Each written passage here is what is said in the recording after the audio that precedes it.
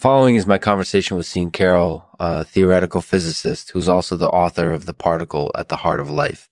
It's a fascinating book that covers a lot of ground, but one of the things it discusses in particular is the Greek god Anacreon and his temptation story. So without further ado, I give you Sean Carroll. This episode of the show is brought to you by Attachments Dendrites, a new product that helps you get the most out of your connections. Visit attachmentsdendrites.com to learn more and take the first step to a richer life. Thanks for listening. Hey, Sean, thanks for coming on the show. No problem. So, first of all, can you tell us a little bit about your book, The Particle at the Heart of Life? Sure. So the book is about understanding the nature of the universe at its most fundamental level, and it tries to do that by looking at things like particle physics and cosmology. But one of the things I explore in it is the story of Anacreon, the Greek god of drunken revelry. Yeah, I actually heard that story earlier this year, and it was really interesting. So can you tell us a little bit about what happened? Sure. So Anacreon suffers an accident that leads to his death, and as he's dying, he visits the god of drunken revelry. And there he indulges in all the pleasures that the god can offer, but every time he gets too fond of them, he falls prey to tantalisation and humiliation. Yeah, so it's sort of a parable for how easy it is to get addicted to things in life. Absolutely. And I think that's a very important lesson to learn, that we should never take things for granted and should always savor the moment.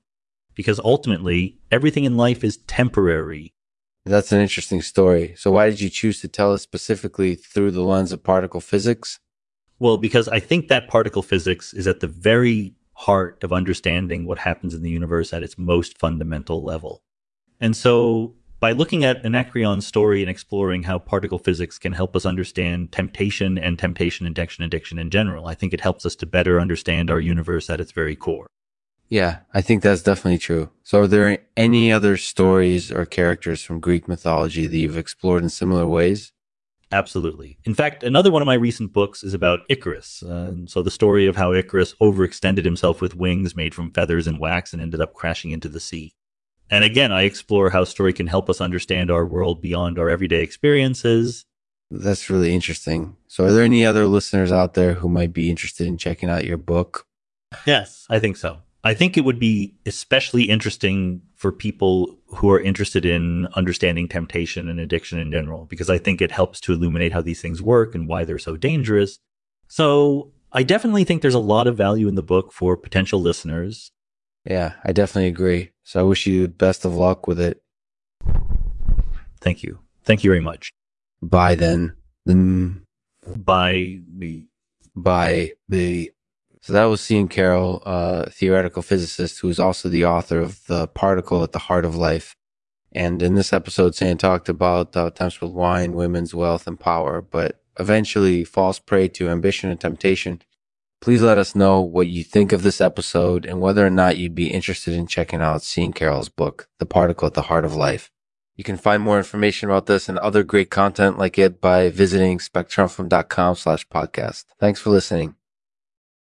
Thanks for listening to Lexman's Artificial Podcast. If you enjoyed this episode, please consider leaving a review on iTunes or Stitcher.